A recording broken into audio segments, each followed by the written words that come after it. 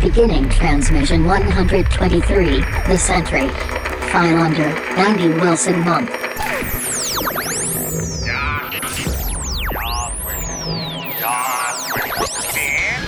Come on, you fuckers think that just because a guy reads comics he can't start some shit? I'll fucking take all you want! Welcome to this week's episode of the Funny Books and Firewater Podcast. 面白い本と歌手ポッドキャストの今週のエピソードへようこそ。 Ignore her.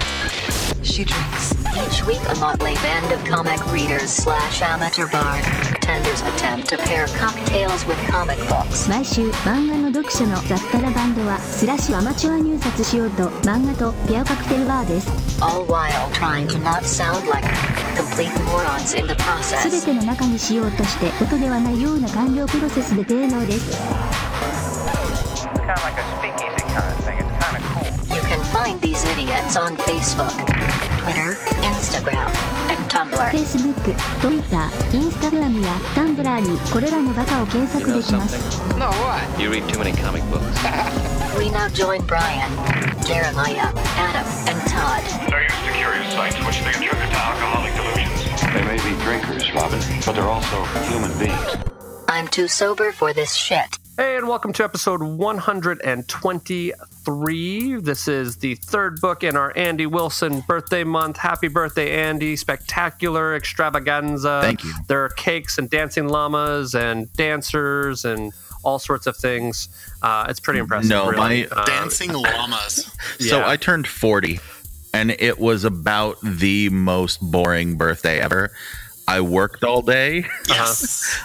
and my realization was like how much I enjoyed working really hard that day and all of the crap I was able to push through at work, and like the sense of like smug self-satisfaction. Like, yeah, I did an awesome job, and now I'm going to go home and hang out with my family. And it's like, you know what?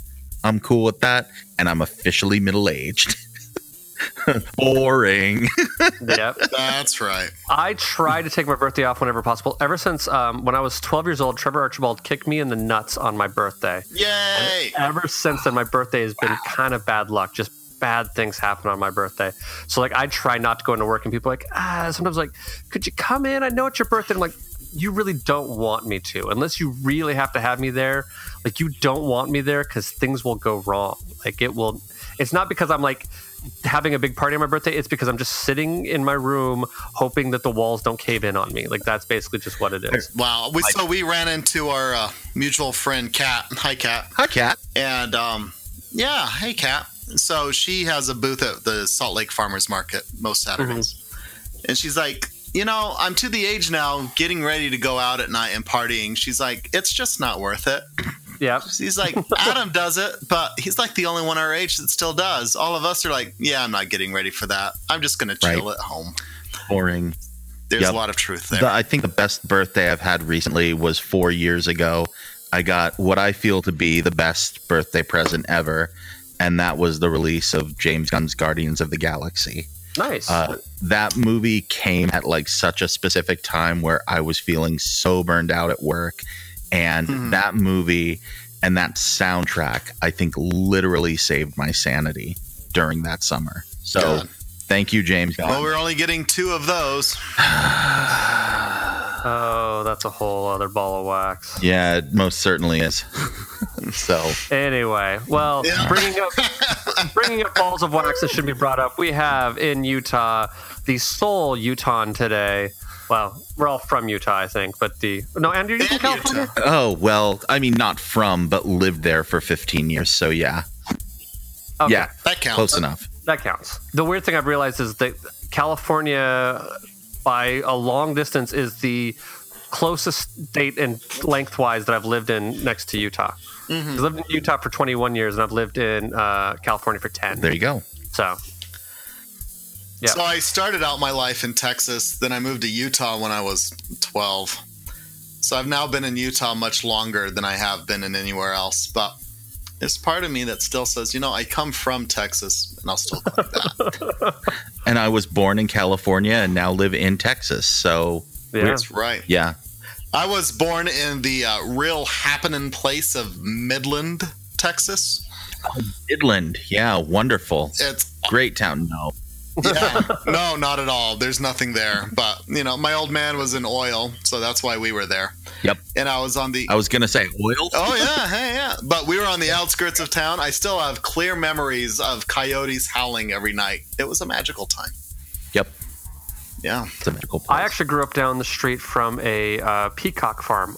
I'm one of the few people who actually knows what peacocks sound like. Like, I can definitely identify that sound. Yeah. I can't remember where I was at one point in time, but I heard it, and I was like, oh, that's a peacock. And people were like, no, that's it. And I'm like, no, that's definitely a peacock. And like, then of course, this peacock was walking the road. Like, how did you know that? I'm like, one of those things. Like, I couldn't identify most bird calls, but a peacock, I could sit there and probably go, oh, that's definitely what that is. Absolutely. Yeah, it's really distinctive. It's like, Yeah. something like that. Well, like- I don't do bird calls, but it's like, yeah. Well, the weird problem I had this summer, I was sound designing a show, and they had the script called for a crocodile roar, and I'm like, crocodiles don't roar, they hiss. Yeah. Like, they don't have the vocal cords in order to roar. So, long story short, I used the sound of the T-Rex from Jurassic Park. But that's a whole other different set of design choices. Anyway, I'm finally getting to this intro. So we have, in Utah, by himself, the once Texan, now Utahn, Mr. Todd. Hi, I'm Todd. You can find me here on the Funny Books and Firewater podcast, kicking it with you guys. I also do English class hooligans with my better half, Amy. Hi, Amy. Hey, Amy. Hi, Amy. Hey. And I do it as well with Brian, also on this show. That's the podcast where I can tell my parents about and say, listen to that one. Never mind this other one where I don't speak cleanly. Right. So... But that one is where we voluntarily do book reports on classic books where we should have read in college and high school, and going, are these still considered, do these warrant their classic status or not, and why? Yeah. Classic status now that he's had his birthday. Once from California, now living in Texas, we have the birthday boy, Mr. Andy Wilson. Hey, everybody. You can find writing over at Graphic Policy and sometimes on the Bored as Hell podcast with Adam. Hey, Adam. Hey, Adam. And coming soon in this week's episode, I will tell you all about the Hall of Greatness and where you can check that out. The Hall of Greatness? Yes. That's a ballsy move, and I'm proud of you for doing it. I don't know if I would name a podcast the Hall of Greatness because I would just feel like I would fall flat on that promise. Oh, I'm not saying that we're great. It is all about celebrating things that are great and trying to identify what makes something great. So I have a book for you. Oh, yeah? Wonderful. Yeah. Have you read, do you know who Chuck Klosterman is? Yes. Okay. Have you read What If We're Wrong? No, I've not. Okay, so I'm currently reading it. I love it. So, but his whole concept for it's one of the it's still sort of like his standard essay stuff, but it's actually like each section takes on a different topic, and what he's trying to do is he's basically looking at what from our current popular culture will stand the test of time and what future generations will look back on. Like, so the same way we kind of look back on like Mozart and Shakespeare and whatever, what from rock music will be the thing that's most identified, and what from literature. And so he basically picks a different chapter and goes over different things, and he has some really interesting things, philosophies, one of which as soon as I read it, I sent it to Adam because I'm like, he needs to do this on Cinema Queens, which, since you're a film critic, and you'll appreciate this, he's using this as a side explanation, but it's really interesting. He's talking about the movie The Matrix, right? And he's talking about how the movie, when it first came out, was renowned for its visual effects and its philosophy. And he says, as the visual effects become more and more commonplace, and as the philosophy becomes more and more commonplace, and more people, kind of take in that idea of, we are all in some sort of creative delusion or whatnot, he goes, the film will be remembered for something completely different. And what he believes that the film in future generations will be remembered for is the fact Wait, let me guess. Yes. Columbine? No, not at all. No. Oh, okay. It will be, he believes it'll be recognized because the directors and writers at the time they made the film were both men and then have since transitioned to women, and so he believes that the film will be recognized as a statement about a false reality versus a real reality. That's very interesting. Yeah, and believes that it'll be a statement about transgender, and all sorts of stuff. I'm like, that is fascinating and interesting. So I told Adam, I'm like, you now need to do The Matrix on Cinema Queens. So, and if he does it, I'm going to guest star on it because I'm the one who read the book. Good. That's great. Anyway, But that it's all about like looking for the greatness in things. So I'd highly recommend it. It's been a very entertaining read. It's also one of those reads that you read it and you feel like I'm feeling smarter for reading this, but I also am not necessarily feeling like I'm smart enough to actually have a dinner party with this guy who's writing this. You know what I mean? But right, which is kind of fun. And part of what we're looking for is I believe that there is greatness in the mundane and greatness in like. The idea is somewhere out there, someone makes the best grilled cheese sandwich. That's Sure. You know they have a competition for that in LA every year. But even if it's not like a fancy one, like someone's grandma makes the best meatloaf out there. Like that's an amazing thing, and that should be celebrated. And so, what is it about all of these things? And I'm trying to. What I'd like to eventually do is bring on as many different and diverse voices as possible and just hear about what people are passionate about. And I'm starting with my kids. And so one of the first episodes is my daughter talking about this video game, Undertale, and the internet culture behind Undertale and all of these alternate realities that people have created and side characters that only exist on internet message boards. And it's fascinating. So that's interesting. Yeah. But it's great. To her, it is great. And it's what she and all of her friends are obsessed with. So that's what I'm looking at. That's cool. I'm trying to think of what subjects I could like. I have a really deep-seated belief about something, but I don't necessarily know if I have enough to actually fill a full podcast for you with. Well, which is I believe that there's something very important about the Pez dispenser. Oh, that is a... You have always had a thing about the Pez dispenser. I have. I believe that the Pez dispenser is an iconography of kindness and friendship, because like it is literally a device that is built to share, to share candy and to identify something that you are into in some way or another. You know what I mean? And somehow identify yourself and show a sense of humor. Like it is a gateway thing. It's sort of how I feel about cosplay too. Like I didn't really understand cosplay until I first went to a con, and then you start realizing that cosplay is part of a like starting of a community and a conversation and saying, I love this thing so much I'm going to wear it. And you find other people, like-minded individuals who either recognize what you are wearing or are wearing something similar or from the same vein, or who are going to go in and play and do that with you. So like I feel like that's sort of like a small version of it, but like that's about as far of philosophy as I can take on that. So no, that's exactly what I'm looking for. But we're also going to go into things that are like, who's the best Star Trek captain? Like kind of basic classic debates, but then also like, what are the great challenges of our society? We eventually want to talk about like racism, incels, things that are big, important topics, but that are also great challenges. So it'll be interesting, and we'll be rolling that out in a few weeks. I really like this idea. Yep. Because it's always interesting it's a focus on the positive, because there's so much out there and going, it's really easy to tear down or doing this, but the focus on the positive of what's awesome out there, let's celebrate its awesomeness. Because on the flip side is with cosplay and whatnot, the thing I've kind of held on to is the highest grossing movie of all time is Avatar. And yet I have yet to see a cosplay of Avatar in the multiple events I've been to. And it seems, though Avatar made all the money for its time, there does not seem to be so much of a lasting cultural impact. And what does that mean?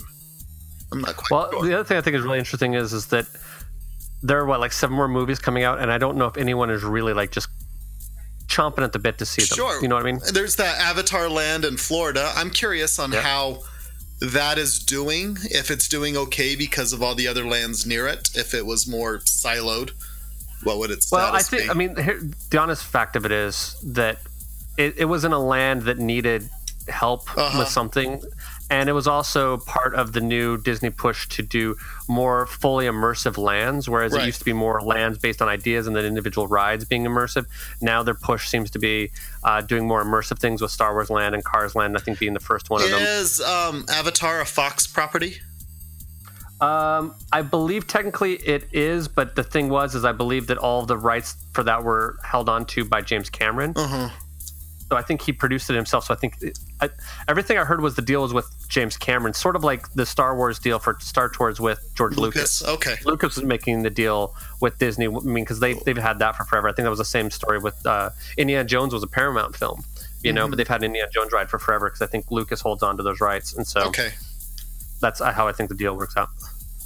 But that puts an interesting wrinkle into it now, where if Fox now owns Avatar, or if Disney now owns Fox, then they definitely have an incentive to keep that interesting and running, and possibly bring those films out and create some more demand. Oh yeah, I mean, every major studio, no matter who they are, is all trying to make a create a. Well, they're trying to create a. What's the phrase I'm thinking of? A franchise. A franchise. There you go. Thank you very much. Because everyone wants franchise. Because the thing is that you have a built-in audience for a while, as long as you keep making semi-quality things and you don't go the, Transformers route. Even the bad Transformers movies make a shit ton of money. But I saw the last night, and I don't think I've ever seen something that's such an assembly of clips that doesn't really make a whole. Yeah. Probably why I did well in Asia. Yep. And hey, I'm Brian. I'm a Hi, sound designer based out of Southern California. How are you? Yeah, I don't have any shows going on right now, and at some point in time that video game will be happening again, and and I do a podcast with Todd, and that's about what I got. So anyway, so this week we are talking about the Sentry, SENTRY, as in like military sentry, not as in century. The wedding of the Sentry. The wedding. Yeah, but they do play that joke in here. Yeah, they did. The basic gist of it, and Andy, correct me if I'm wrong on this.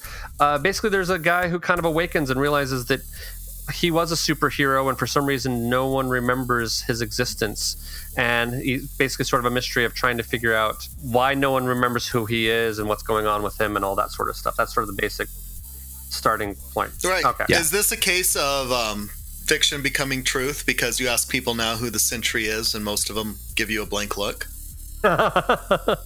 Yeah, it's really interesting, especially because the original idea behind this was, hey, did you know that Stan Lee created the superhero, this golden age superhero, before the Fantastic Four, before the X-Men, before Spider-Man, and then everybody just sort of forgot about him because everyone else became popular and they stopped publishing his book, and well, now we're bringing him back.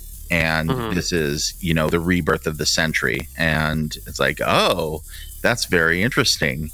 And so kind of an interesting way to look at that. And we'll get more into that as we go into spoilers territory.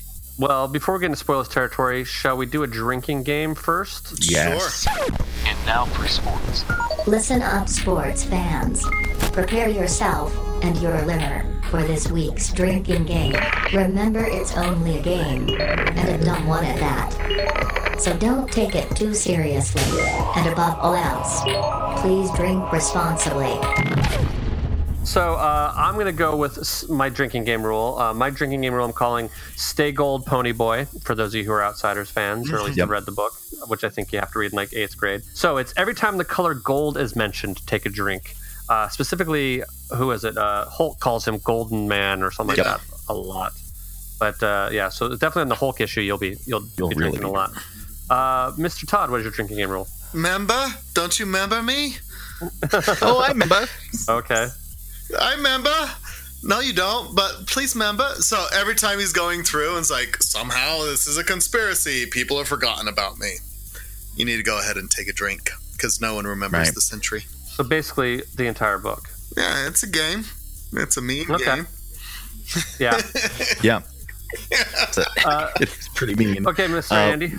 Mine is also pretty mean. Yeah. Holy retro Batman. Anytime the art style and writing shifts to be a flashback to a golden age comic book style, take a drink. That is also very mean. That might be the meanest one, to be honest with you. I mean, Todd's is a little more nebulous. There are a few different ways around that, but yeah. You say sober around the Hulk. Sort of, yeah. I guess that's true. The Hulk remembers him. I guess that's true. So you have that. Yeah, there is that. Yeah. Okay, cool. Well, so we're going to go into votes as to we're doing a one big vote now, as Todd has deemed it. So we'll do on the count of 3, and we'll see what everyone's reactions are, is whether or not we believe that it is worth your hard-earned time and money and effort to go hunt this book down and read it. So on the count of 3, 1, 2, 3. Yes. Maybe. Okay. All right, Andy, I'm assuming yours was a yes. Yeah, but... mine was a yes. Okay. I mean, not getting into too much spoiler territory. Am I angry or upset that I read this book? No. Mm-hmm. Do I feel like my life was changed by reading it? No. I mean, it's kind of it's a fun afternoon read, but it's interesting that it hasn't made a major impact on the rest of the Marvel Universe, but there's probably interesting reasons for that. Maybe good reasons. I don't know. But we can get into that, when we get into spoiler territory. Anything that people should know before jumping into this book if they so decide to go read it? One of the things I think is so interesting about this is that it was published. This was their big crossover event, the summer of 2000. And many, many, many podcasts ago, I think in Ex Machina, Brian, you talked about how 9/11 is sort of this weird bellwether, like things that happened before it, things that happened after. This certainly seemed like a more pre 9/11 sort of crossover event, where it was kind of dark, but it didn't have the same sort of ominous tones. And I think there were certain things that they probably couldn't have gotten away with if this had been published even 3 or 4 years later. That's a valid point, actually. Yeah, I hadn't thought about that, but yeah, that does make sense, and that does sort of maybe put it in the context of why it doesn't feel like it has the gravitas that some of the other stuff that we've read does. Also, knowing that it came out in the year 2000 and it's called The Century, I see the punny game that they're playing there, which seems like a very Stan Lee kind of thing to do. And it does. And this is also before like Marvel Wikipedia is really heavily used. When we get into the spoiler parts, I think there's a certain game being played here, and it wouldn't have worked even a few years later. Oh, okay. I feel like we're going to be educated. Yeah. Yes, we're going to be educated by the Mr. Andy. So why don't we jump into a little bit of a break? You're going to hear a lovely little ditty that we put in there forever ago, and then we're going to hear an ad for another show on the Hello Sweetie Podcast Network. I believe this one's for The Spoonful, a bi-weekly. Bi-weekly is a weird phrase because it can either mean twice a week or every other week. Yeah. This one means every other podcast. I was just editing the other episode and I listened to the ad, so now I know what it is. So we recorded 2 last week, which is why I didn't know what it was last week. So there you go. Anyway, so you'll hear those lovely ads, and then we'll be back, and Andy's going to give us an edumacation. All right. We're going to learn us some things. So anyway, cool. We'll see you on the flip side. Captain got to teach stuff. If you have yet to read this week's book and would like to read it now, press pause. Go ahead. We'll wait.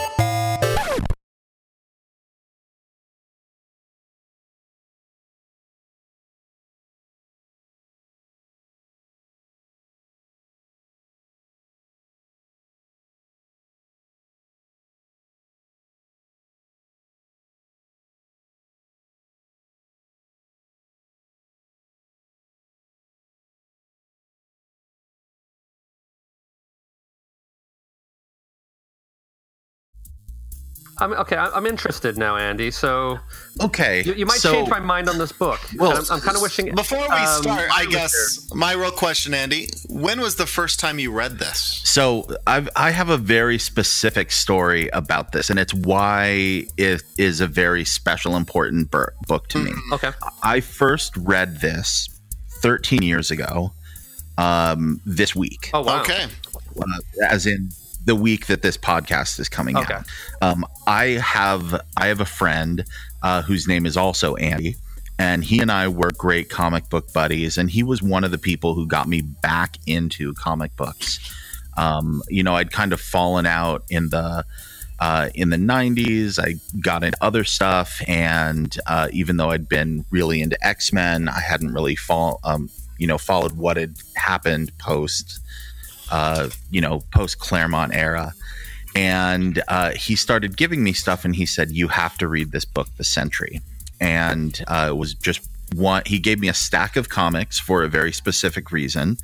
We were about to have a kid, and my wife and I were, he just gave me a stack of comics to put into our hospital bag, so I had something to read. And one of those was this book, The Sentry. So I first read this book sitting in the hospital, the first half waiting for my daughter to be born, and the second half after she was born. So it's a very specific fixed moment in time, and I'm going to cop to all sorts of sentimentality around this, that it therefore means more to me because of that. But I also think that it's a really cool idea.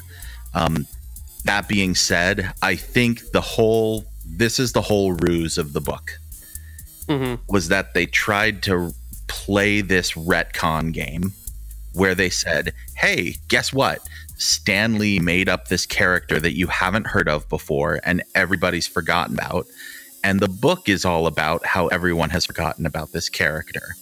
And, if you read, I think the most interesting part of the entire book are the last 5 or 6 pages, which are notes from people like the editors of Wizard and letters from Stan Lee and from other Marvel people saying how we decided to pull one over on the fans. And and essentially say, hey, this was a guy and we forgot about him. And but the book really isn't about that at all. And I think that this is one of those things where the attempt was really interesting, and then the way it was pulled off was not quite as good as what they might have wanted to. And I'd also forgotten. I thought there was a bunch of stuff that was in this book that wasn't, and then I remembered it was later in Bendis's Dark Avengers that they brought all of this up, and I was like, oh, maybe we should have just read Dark Avengers instead, because that's where all the other cool Sentry stuff was. This is where he was introduced, but I think Bendis did a better job with him just a few years later. Well, and I think your description of good idea, not necessarily the best execution, is probably pinpoint on with my analysis of this book. Is the only reason why I gave it kind of a meh versus a yes, you totally need to go read it. You know what I mean? I think the idea is interesting. In fact, the idea reminded me a little bit of, I don't know if you've read, Jeff Lemire did a run on Moon Knight, where the whole concept is that Moon Knight is in a mental institution and he's not sure if he really is, his reality is twisted, so you don't know if he really is the superhero or if his mind is just messed up and that he's actually just crazy. And he bounces between a few different timelines, and that general vibe, in fact, even the art style had some similarities to that particular book as well. Right. So I could see those connections. So I thought that concept was interesting, and there were some interesting things were done with the art that I actually really liked. I actually really liked the Hulk book in particular. I really liked the art on that. The coloring made me nutty. Oh, really? Yeah, I did not care for the coloring on this one. Yeah. Yeah. But I mean, I guess the thing for me was that and I liked it actually. I was okay with the art style. I think the thing is that if story-wise, it felt a little repetitive of him just going from one superhero to another superhero, being like, "Hey, do you remember me? Hey, do you remember me? Remember me? Hey, hey, And so that was the only sort of beef I had with it was I liked the idea. I think it would have been cooler if the first issue was people trying to remember him and maybe not remembering him, but they have to start trusting him, and he goes on through something, and then eventually they start to figure out that he really is the guy who he said he was. You know what I mean? But the adventure doesn't really it's basically the first half of the book is, hey, do you remember me? And then it doesn't really get anywhere interesting until the last book where he basically has to fight himself. So I don't know. But yeah, I think that's kind of interesting. Yeah. Again, if Marvel Wiki had been around at this point, people would have immediately seen through the ruse and been like, oh yeah, no, this guy never existed before. Why is Stanley like lying to us? Yeah. And I remember hearing Q on previous episodes talking about why he hated the Sentry. I think for that very reason, because they pulled this giant retcon and basically said, we don't care if you've read everything for the last 60 years. Here's this new thing that actually happened. And we're lying to you and trying to gaslight the fans into like who actually know this stuff. And they're saying like, no, this is a forgotten character. They're like, no, it isn't. So I think there's something. I think there's something there, and I think there's something to that. I love the idea, and I love that also. He's a kind of a terrible superhero. A lot of what his powers are based on are substance abuse and mental issues, and I mean he it seems like he might be abusive to his wife. He kicks his dog in the first issue. It's like, oh, who kicks their dog? Yeah, Bob Reynolds is not a good guy. So I think that was part of it, and I like that. I like my superheroes dark, and I like the idea that they were taking this like very classic, good, kind of golden age character and making him super, super dark. Well, at least the concept of golden age superhero. Exactly. No, I could get behind that, and I mean, I do think that idea is interesting. I think, I mean, also, how are you surprised by a sales ploy like that from Stan Lee? You know what I mean? Like, how can you really be shocked that they wouldn't try? I mean, I think it is kind of a brilliant sort of idea of saying, hey, you thought you knew everything, and then there's this, this character and things like that. And I think in the modern era where you do have the wikis on everything, it's harder to pull that kind of thing off. But I mean, it would be interesting, like, because it could be a completely different book. Like, if it had been a real character that no one knew, there was one guy somewhere who was like, yes, finally my character is getting their due. You know what I mean? And for that guy, it would have been the greatest comic book of all time, because he'd, been a diehard fan of a character who'd only appeared in 2 issues of something somewhere, I mean, I guess it'd be like me when we did Star Wars a little while ago. If the Murder Droids suddenly got their own comic book, I would be super excited, but I don't know if anybody else would care. You know what I mean? So those Murder Droids, I think there's are pretty enough awesome. of a fan base for them. Actually, people would be pretty into that. But the general idea, though, of like, I mean, so I don't know, it's kind of a fun sales pitch, though. You kind of got to admit, it's kind of a cool. I mean, and they pulled it off probably at the last moment that you could do something like that. Right. Right. Like, that was pretty much right at the very tail end of it.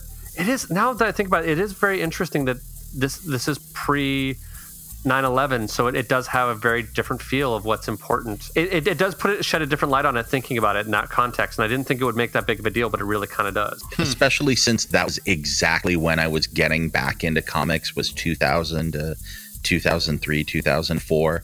I really noticed how that unfolded, like, in real time. What worked pre 9/11 and what didn't, like, and it was really interesting. And then you see, like, the next major big event in Marvel was, of course, Civil War in the mid 2000s, which would not have happened if not for 9/11. And essentially, as again, I'm going to steal from my friend Andy, who said Tony Stark essentially becomes Dick Cheney. So, that was, that wouldn't have happened otherwise. Yeah. And I thought that was really interesting.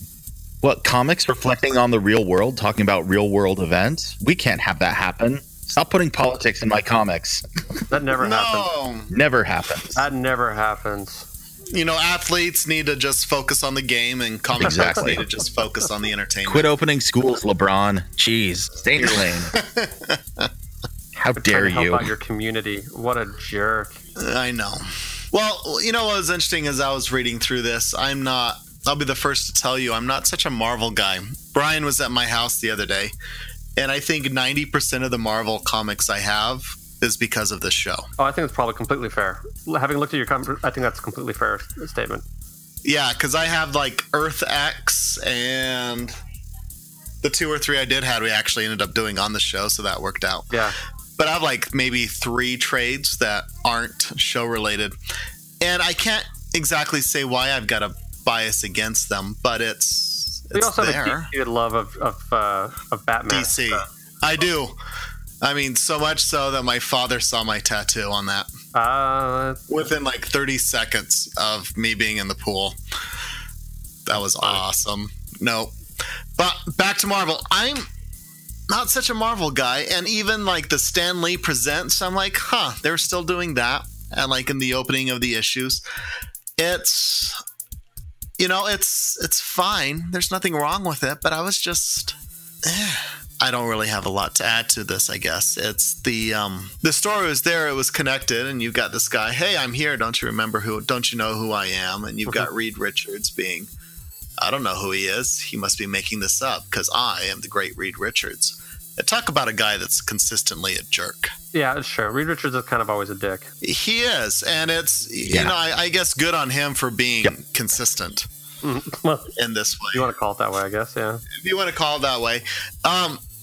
I did rather enjoy the art style for like the Golden Age era of that.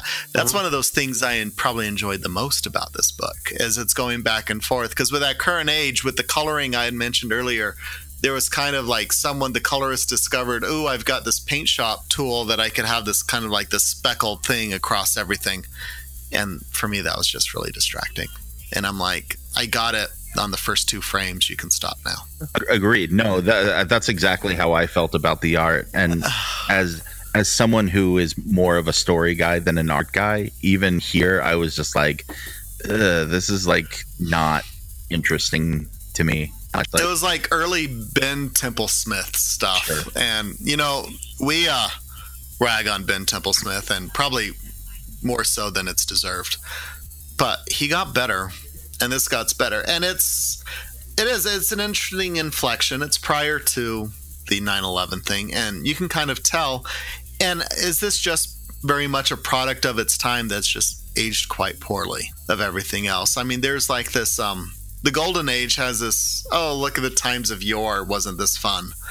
And this was trying to intone, wasn't that fun? But currently now it's not so much. Is really kind of what's coming across to me. I think it suffers from, and I think it highlights the issue with a lot of crossover events where they do something to try to bring in all these major characters, but they don't have enough story to justify all of these different people being involved.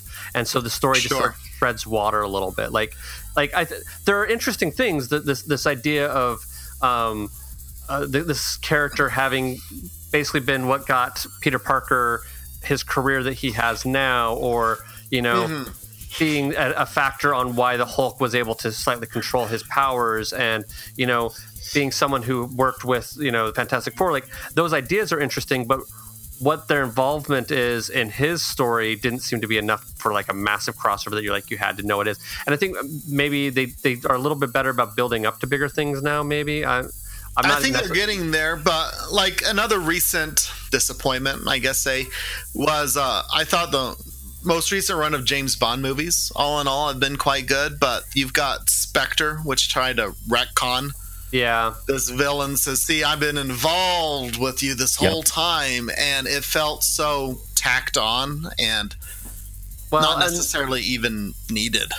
The other thing, too, though, is because when that movie came out, I decided to go back and watch every James Bond movie that year. And they haven't mentioned Spectre for a long time. Like, they mentioned him, briefly in the 60s, and then they don't mention him again. Then it becomes all about Cold War. Ever since they dropped Blofeld into a chimney in, that's like Live and Let Die or something, somewhere in the early Moore era. Yeah. But yeah. See, and the other issue I had with Spectre, so my most hated movie one year happened to have been that Star Trek Into Darkness. You still like Benedict Cumberbatch. That's part of it, but he's involved with this issue, and Spectre has the same problem, is they've got this inside thing for the audience that has zero bearing on the main characters. And Into Darkness was such a degree as you have Benedict Cumberbatch going, it's like, well, actually, my real name is Khan. And even the actors on the movie and the show, and they're like, who the fuck is Khan? And they had to go ask old-time Spock going, who is this guy? He's like, he was a real bad guy in my timeline. It's like, oh, bad guy. Well, we'll just take care of this. But it had absolutely zero bearing. So even when Inspector goes, I'm Blofeld, and that's supposed to mean something? Where Star Trek had it in a better position, people know who Khan is. If not for nothing else, than the William Shatner cliche of him yelling Khan. Right, Whereas and that was Blofeld, incredible and awesome. Yeah, but like, because like you can even not be a major Star Trek fan and know Khan. You know what I mean? Right. But like, I watched every James Bond movie, and I don't think I would pull, like, if you were to say who is Blofeld, I wouldn't immediately think he's a villain from James Bond. Like, that name would not, like, it could be anything. Out of context, you would have no idea. Whereas, like, who is Khan? You'd be like, oh, he's a bad guy in Star Trek, at least. Most people would know that. You know what I mean? Right, but it had zero impact in the story in and of itself. I guess coming through here, it's like retconning things. And it was just really what I was just bringing that up. It was a retconning mess. Okay, so here's a question for you. How angry would the world be if the Sentry came in Avengers 2 and fixed the Infinity Gauntlet issue? Oh, that might be my favorite thing ever. That would be the event of the century is what they would call it. Oh my God. I just can't imagine how angry people would be. They would want Kevin Feige's head on a pike. Oh my! Yeah, it would be terrible. And here's the thing, though, is I was thinking about this. I asked this on Facebook like a couple months ago. I'm like, if Kevin Feige came to you and said Bob Iger came to you and said blank check, we're going to get all of the Fox properties.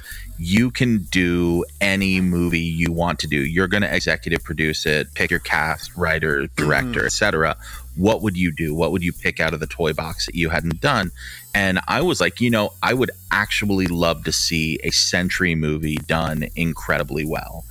But I would do it after the merger happened and after a bunch of the X-Men movies had happened and after Deadpool had happened, and have it be like, oh, hey, there's this forgotten character that Fox had that now we're going to do, and see if people would like play along with the joke. Probably most of them wouldn't, and so you'd have to do something with it. But it would have to be its own thing. You couldn't be like, oh, hey, here's this guy out of the blue who's going to fix everything Deus Ex Sentry. That's really stupid. No, I agree. What I would do in that situation, I would get Donny Cates and I would tell him to have fun because I love that writer. He is awesome. So he's currently doing Venom. Is that the one, the turd in the wind line? Have you seen that online? No, I have. I mean, I've been avoiding online last little while. So there's this little bit in Venom that came out, and you've got this Venom character going, we're going to eat your arms, we're going to eat your legs, and we're going to eat your face, and you'll just become this turd in the wind. And you've got a DC character going, turd in the wind, huh? And it just kind of ends right there because it's kind of a funny, cheesy line. But apparently, someone who doesn't read Marvel, it's kind of a throwback in some ways of much of the Venom speak he has done in the past. But calling someone a turd in the wind, it just got me, and I thought it was hilarious. Symbiote. What are you doing, Sony? Jenny Slate, I love you, but I don't know if I'm buying this here. Symbiote? Isn't there someone's job to prevent that? Couldn't they still fix that in post? I would hope so. They'd be like, we're going to bring you back and just do a little ADR, and you're going to symbiote. Just fix it. Just fix it. Pretend they do things all the time between trailers and the movie. Just fix it. Don't say symbiote. Fix it. That's right. And then we'll all forget of what was that? Right. Type of a deal. Because that was more distracting for the trailer than anything else. I walk away. It's like, what'd you think of the Venom trailer? And you're like, symbiote, huh? Yep. I'm thinking really hard on your question, Andy, of like what I would do if I had the Marvel toy box. And now, is this just the Fox-owned properties, or is this all Marvel properties? No. I opened it up to Bob Iger, Disney included, and so my second answer is actually, I'd do a Marvel produced Condor Man movie. because I'm already getting my Mary Poppins with Lin-Manuel Miranda, so I don't need that anymore. But if I'm gonna pick a Disney property, it seems like a good time to do an action comedy Condor Man that is meta, where the new Condor Man is a struggling writer at Marvel who has been trying to make Condor Man a thing, and he's terrible. But he gets involved in Russian spying, which is oh so timely right now. So, and it could be ridiculous and hilarious. You know, I would love finish the trilogy of The Rescuers and do another Rescuers movie and involve all this somehow. Rescuers Down Under, that was my jam. That was great. It really was. George C. Scott, he is a great Disney villain. Oh, yeah. I think that I would do... I'm going to like edit this and be like, no, I have a better answer now. But for right now, in my mind, I would do a really dark horror movie version of Kraven's Last Hunt is what I think I would do. Like a really dark, psychological, messed up sort of... Like Hollywood Pictures put it out kind of a deal.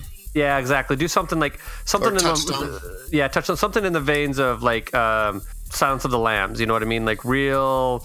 dark, creepy, messed up, Spider-Man crawling out of a grave kind of thing, like just something really dark and different. Like, of course, I mean, all the moms who took their kids to that film would hate me, but I think it would be interesting. No, it'd be all right. It'd be cool. Like, Logan was a fantastic Wolverine movie. It was. I'm sure there was a lot of moms upset at that one as well. And you know what I even like with Kraven? That was dark. It was doing a great job. But that moment when Spider-Man had to go to a costume shop and he had to get that costume of his old style, and he was so upset. It's like, I guess this will have to work. Yeah. And he was just kind of a little disgusted with himself. Was absolute with timeless. Spider-Mouse on the back, or Spider-Man on the back of it, the German. Costume. That was amazing, and I absolutely love that part in the movie because it really was quite this serious, unending thing. But you have this thing's like, well, I guess I need a suit now, and he's like, Christ, this is what I'm going to have to use. Good grief, I'm embarrassed for myself. And I just love that. I think for my vision of that, I think that's too light. I don't think that would make the cut of my film, I hate to say. All right, that's fair. But and that's where Todd boycotts my films. That's right. But do we want to do some cocktails while we're kind of... I can hear Todd drinking in the background, so seems like a good time as any to do cocktails. Sure. And since it's very fitting for this book, my cocktail is called the Memory Loss Cocktail, which if you Google memory loss cocktails, you get a lot of Alzheimer's medication hits as well. But this is... Well, that's better than what I thought it was going to be. Yeah. Really worried now. Well, I guess that's true. No, there was no roofies involved. Okay, good. Yeah. No, that'd be a different animal entirely. 1 ounce of banana liqueur, 1 ounce of 1.5 ounces of cranberry juice, 1.5 ounces of orange juice, 1 ounce of vodka, and 1 ounce of Chambord. Did I say that right, Todd? Yeah, it sounds good. Okay. Raspberry liqueur. You mix all the ingredients into a glass with ice, and you can either drink as is or strain them into 2 large shot glasses and take it as 2 shots. But there's your memory loss cocktail. Andy, what is your mocktail for the week? I've got a wonderful summer smoothie to stay cool during the heat of August. This is the smoothie of 1,000 or 1,000,000 exploding suns. First, you want to take some grenadine and drizzle it down the sides of your glass that you're going to put this into. Then, in a blender, take 12 ounces of peach juice, or if you can find it, mango juice. Take 1 scoop of low-fat vanilla frozen yogurt, 1 scoop of pineapple sherbet, and then as big as your ice cream scoops are, about the same amount of peaches, mangoes, and strawberries. A little bit of ice, blend that all up, put it in there so you get the nice little stripes of grenadine down the side, and it'll have these beautiful red speckles in it. Absolutely delicious. Drink that. Yeah. See, I'd be tempted to add some like habanero in there because with that 1,000,000 exploding suns and a bit of the heat with all that flavor, I bet that'd be pretty awesome. That'd be pretty good. Yeah. There's something about heat in drinks that like I get it and I understand it and I appreciate it. Like, and when I actually drink it, I'm okay with it. But like from just talking about it or thinking about it on the offset, like it just seems wrong. You know what I mean? The strangest thing I ever had was a sorbet that it was a mango habanero sorbet, and it was spicy as hell. So you would put this frozen concoction in your mouth, like, oh, this is so cold. My mouth is burning up. I need to cool it down. So you want to put more in your mouth. It's like, it's so cold, and yet I'm dying of all this fire. And it was just this paradox that was confusing physically. I love it. It was awesome. Well, Todd, what's your cocktail? Well, mine is going similar theme to yours. I think Brian's going to like this one specifically. Okay. This is Forget Me Not is the name of the cocktail. I got it from the Bundaberg website.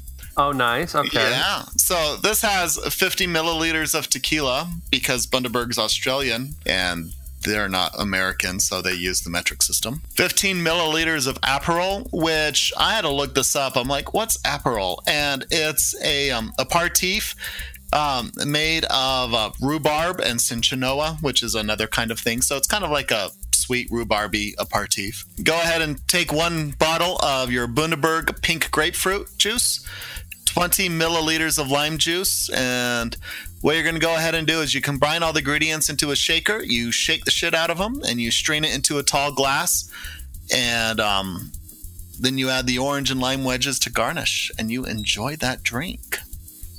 Forget Me Not. It does. Very herbal, kind of, probably with that grapefruit, though. Right. It's a bit herbal. It's not the sweetest thing out there. And Yeah, but that's okay.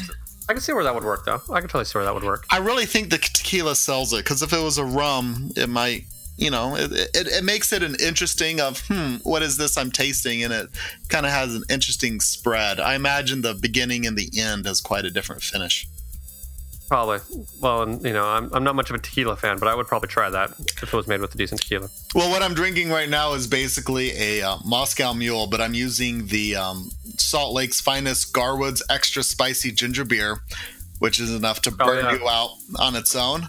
I had some of the mild stuff of that, and it was super spicy. They have an extra spicy. Is that what you're drinking? It's incredible, but I've got it mixed with lime juice and then Hornitos tequila. And it is a bit of something else. I put it together, and Amy's like, you can stand over there.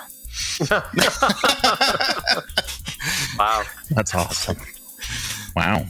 Yeah, a little bit. Love it. So, yeah. Oh, next time I'm in Salt Lake, I'll have to try some. I love a really strong ginger beer. Oh, yeah. Oh, then that's the stuff for you. Garwood's is for you. Yeah. And their seasonal one right now is a grapefruit honey ginger beer. Mm-hmm. And that one's simply delightful. Wonderful. It really is. Well, cool. Andy, do you have anything else you want to discuss on the Century before we move on? No, that's pretty much it. I think that's everything I have to say about that book. Well, then, let us go into grades. Jamie, school is never a waste of time. Since we have 15 minutes until recess, please put down your pencils and stare at the front of the room. It's report card time. It's report card time.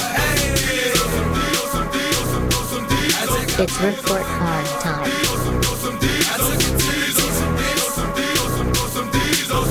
I'm so fucking thugged.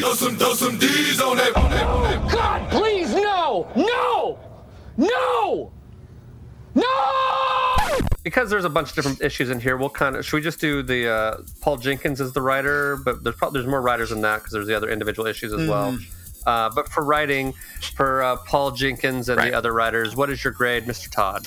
I give it a C+. It did have a tendency to drag. I think this was a crossover, less successful. Earlier we did Vader Down. Now that was only 2 books crossing over, but that was masterfully done. That one felt so seamless and everything was important. It didn't feel like there was extra fat. This one has a lot of extra fat in it. C+. I'm going to give it a B-. Similar reasons. I mean, and we discussed before, good idea, not necessarily great execution. But I could see where this idea, Andy could make this into a really fun movie, I think, and do something interesting that way. And Andy, what is your grade for writing? Yeah, I'm at a B for writing. I think the Paul Jenkins stuff, just the main Century book, those 5 issues, I would give like a B+. But when they hit at the end of that 4th book and they go into all crossover issues, it just kind of grinds to a screeching halt while we go down all of these different pathways. And some of them work better than others. The Hulk book, the Spider-Man book were better. The Angel X-Men book was like, why am I reading this? I don't get it. Yeah. And so for overall, it's like B, it was good, but there were definitely elements they could have done better. Like Todd said, trim fat. Yeah, of those books, the Hulk one I think was my favorite actually. But cool. Then for art, we're gonna say Jay Lee, but there's a bunch of other artists in here. And so we're not going to represent everybody, but we'll just say art in general for all these books. What is your grade? We'll go with Mr. Andy this time. Yeah, same B. Some of it I loved. I love the retro stuff. I thought that was a lot of fun. I have differing feelings in different places. There are a couple of pages that I'm like, now that is a lot of fun. But those were very few and far in between in what was actually kind of a longer book overall. So, but there's very little in here that really astounds me. So, yeah, just a B. Yep, Mr. Todd. I would like to break this up, and the retro stuff gets a B+ because I'm right there with Andy. That current stuff with the, hey, look what new nifty thing I learned at Photoshop, it's a solid C. That really just started to irk me after a while. And I'm just like, the fact that this is bothering me, and when I look at it, I'm like, oh yeah, look what he did there. And it's the fact that I can see the technique, and it took me out of the story is my biggest problem with it right there. So if you take out the Photoshop fun, it's a much better score. The retro stuff is much better than the other stuff. So I give it a B- all in all. I think I'm the only one who actually kind of likes the modern stuff, and I'm okay with it. I do like the retro stuff a lot as well. I'm going to just go with a B. I think it's fun. I get where your complaints are. I actually thought it was okay. So actually, I would go back. Says the drawing was a B+. The coloring was a C. Okay. So there is quite the difference there. So I guess for overall grades, I'm going to sit at B-. I think probably where I about average out at. I like the art more than I like the writing, but I still think the concept's interesting. Mr. Todd, what's your grade? I think it was Frank Capra. Says a good movie is like 3 good scenes with no bad scenes. Yeah. I can't point at anything here that was bad, but I'm not sure there were 3 good scenes in it. So I'm going to give it a C+. And Mr. Andy. That sounds really fair. I like that Frank Capra scale. I'm maybe a little more forgiving than that. So, I mean, average both of my grades together, I'm still at a B. If I'm being really honest about it, in my nostalgia twinged heart, this will always have more of a meaning for me. And so it's like A- personally. But if it were not that, and when we get to my suggestions, the fact that I know other books that other people should read also make me like this more than maybe it deserves. Well, that sounds like an excellent segue into recommendations. So what would you recommend, Andy? Go back and read Bendis's Dark Avengers book. It's a great segue into this. Dark Avengers is right after Secret Invasion. The Skrulls come in. They've been impersonating a bunch of people. At the end of Secret Invasion, spoiler alert, Norman Osborn kills the Skrull Queen and is a hero. And so he's redeemed and tells Tony Stark, I'm taking over. He takes over S.H.I.E.L.D. and he steals Iron Man's armor and becomes the Iron Patriot. And because all of the other Avengers are like, hell no, we're not doing this, they all take off and go underground. And so he assembles a team of fake Avengers to pretend that they're the Avengers. So you've got Venom pretending Spider-Man. You have, I want to say Deadshot, and that's not his name. You have Bullseye pretending to be Hawkeye. And you've got X-23 pretending to be Wolverine. And he rounds the team out with Ares and the Sentry. And through the whole of Bendis's arc on Dark Avengers, both Norman Osborn and Bob Reynolds are dealing with serious mental health issues, and but they kind of understand one another, and there's a lot of back and forth between the two of them, and they get really, really heavily into the Sentry's past and drug abuse and spousal abuse and other things, and you're like, whoa, this guy is not that great, but there is a redemptive arc for him. And so if the concept of the Sentry is interesting to you, go check out what Bendis does with him. I think there are 3 books of Dark Avengers overall, and you might need to pick up the Siege crossover trade paperback as well for that.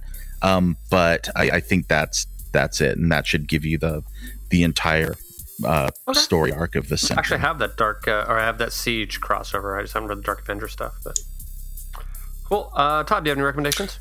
Yeah, we mentioned it a little bit on the show. Recently, Vertigo has put out the complete omnibus of Ex Machina by Brian K. Vaughan. Mm-hmm. So if you want to get into that, it's 54 issues in one book.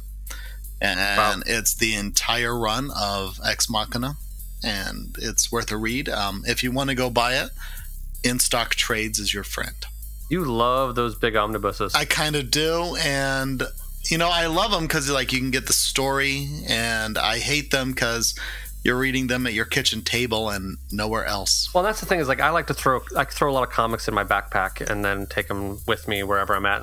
You're not doing this one is 1,400 pages. Yeah, exactly. My buddy Christopher, who Todd knows, he always, every time he gets a new phone, he puts out a review online by how heavy the phone is, because he ultimately will be lying in bed, holding it above his head, typing away on the phone, and then drop it, and it will hit his face. And I just think of, every time we talk about one of these big tomes of comic books, I just think of lying in bed, reading that book overhead, and then all of a sudden it's like, so how'd Todd die? Well, he was reading Ex Machina in bed, fell asleep, and suffocated. So that is completely fair. I have a recommendation, sort of, but I really kind of wanted Adam to be here because it's sort of a movie nerdy thing. I'll be your Huckleberry. Maybe you'll be my. Well, and it was for you as well. That's why I wanted to do it. But have you ever heard of Filmstruck? Yes.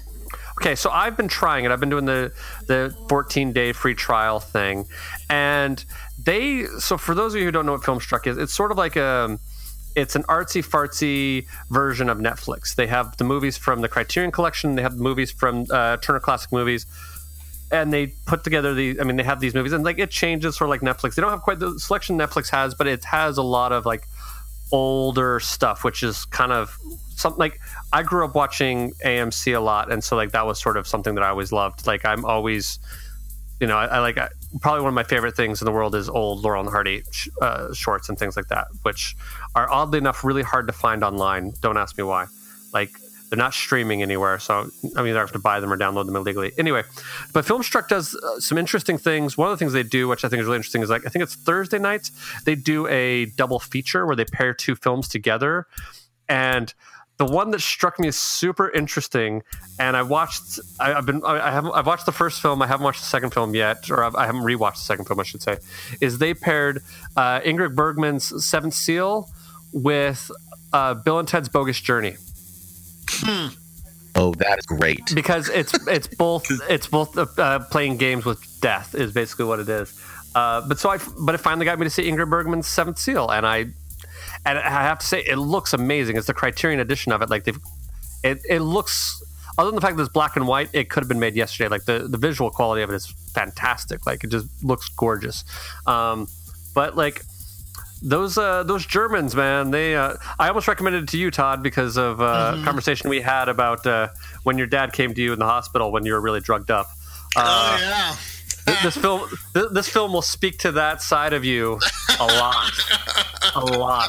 It is a film that's just a conversation about the nothingness and the futile existence that is life. It is super German, German. Some people ask describe yourself in a few words, and sometimes I'll refer to myself as the happy, optimistic nihilist. It's a very nihilist. I liked it. Don't get me wrong. I really liked it.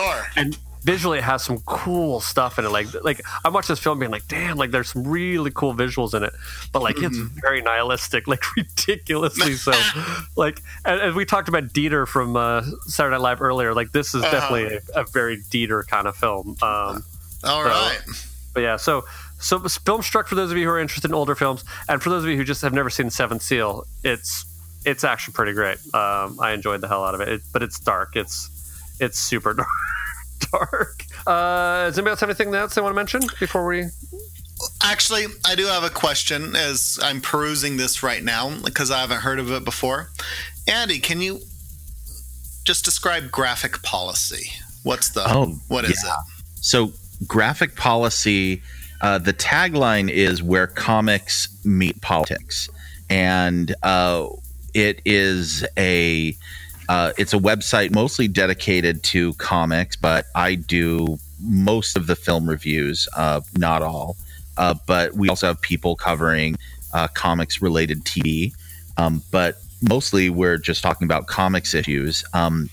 Our editor is this guy named Brett, who also works for liberal nonprofits in DC and very politically connected.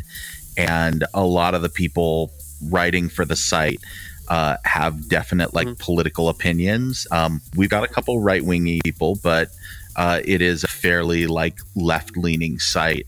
And so we often do commentary on various different things. But we also just have straight up reviews of what happened in Black Panther, Captain America this week. Mm-hmm. So I'm looking at one of your reviews, and you have this line. It says, writer and director Chris McQuarrie delivers his best film ever for Mission Impossible Fallout. And my question for you on this is, where would you put Way of the Gun? Oh, interesting. Because Way of the Gun, in a lot of ways, to me, felt like an exercise of writing terrible human beings and getting you to like them anyways. Yeah, here's the interesting thing about Way of the Gun is, okay, well, let me take it even one step further back. Okay, yeah, so I'm really just putting Andy on the spot here, by the way. I think he's doing remarkably well. McQuarrie is an amazing writer, and you look at the usual suspects and how well that is weaved together. It is one of the most perfect scripts, in my opinion, of the last 2-3 decades. I just think it's perfect. And Way of the Gun, I think, was very similar in him trying to do something similar, instead of gangsters and organized crime with Western motifs. Right. The Queen of Hearts bit confused me for years, but I think I finally got it. Yeah, so I thought it was really interesting. I don't think but where I think he has developed is moving into directing now. His previous films where he's written and directed them, have been, good, but I never felt like there was something that interesting to say with them. Valkyrie, Jack Reacher. It's okay, Tom Cruise wants to make this movie. I'm just going to kind of do this workman-like thing to make it happen. But there was nothing astounding about that. I think what's interesting about Way of the Gun is that it is more interesting. And the only other thing that I would put in that same basket of recent would be Edge of Tomorrow. So I'd kind of put them in an upper tier. I just thought Fallout was ridiculously amazing. The way that they put all of that together, and even though things were telegraphed, I didn't care. It was like watching a live action cartoon. Sometimes didn't care. It was so enjoyable. Also, just random side note, speaking of politics and comic books, so last week we read March, and I got a recommendation from Amazon, thank you Amazon, for another book by the same artist, Nate Powell, and I picked it up and it arrived today, and I haven't read it yet, but I read the back. But it is also another book about the civil rights movement, so it's from a slightly different perspective, but I'm excited to read that as well. So, there's another politics and comic books sort of thing there for you as well. So, anyway, what's that one called? Cool.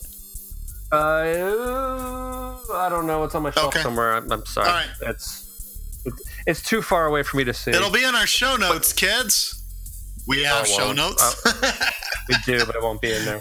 Don't lie to people. They're lucky if I can get the drinking games and the cocktails in there. So next week we are going to be doing Manifest Destiny, which Mr. Andy, who picked it, will be able to describe for you now. Yeah, so this is an alternative history comic based on the idea that when Lewis and Clark went to go map the Pacific Northwest and the Louisiana Territory that the United States had just gotten, they did it because there's monsters out there. Awesome. So this is the first of the books that I have not actually read, but it was recommended to me and immediately hit me like, oh, that's something that I should enjoy. So if it's terrible, I'm sorry. But it seems like it should be pretty good. And the fact that there have been several of these tell me that it's got some sort of an audience. So there we go. Lewis and Clark and monsters. Cool. How do you go wrong with that? I don't know. Hopefully we will not find out. And next week we will reveal to you the next month's books, but I will tell you the theme right now. The team we're calling Go Sports or Sports Ball or something like that. We're doing all sports-related comic books.